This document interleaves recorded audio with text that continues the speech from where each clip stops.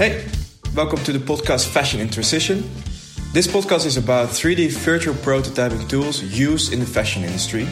My name is Bo Bartels and I'm a fashion and management graduate from the Amsterdam Fashion Institute. Now, as you may know, the fashion world is currently diving into the world of 3D designing, which scratches almost every surface of the fashion industry. And this podcast divided in 3 categories and 3 episodes. I really want to talk about the basics of 3D virtual prototyping. What is the software actually and how does it work? Yeah, they have an easier accessibility to making decisions. How could you implement this new workflow in your business process? What is needed to make the transition?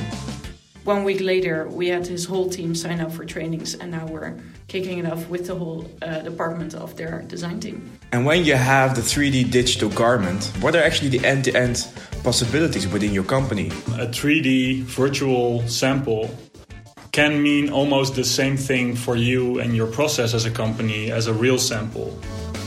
Now, I've spoken with 3D fashion experts from the industry to understand on a basic level what this new digital workflow actually is.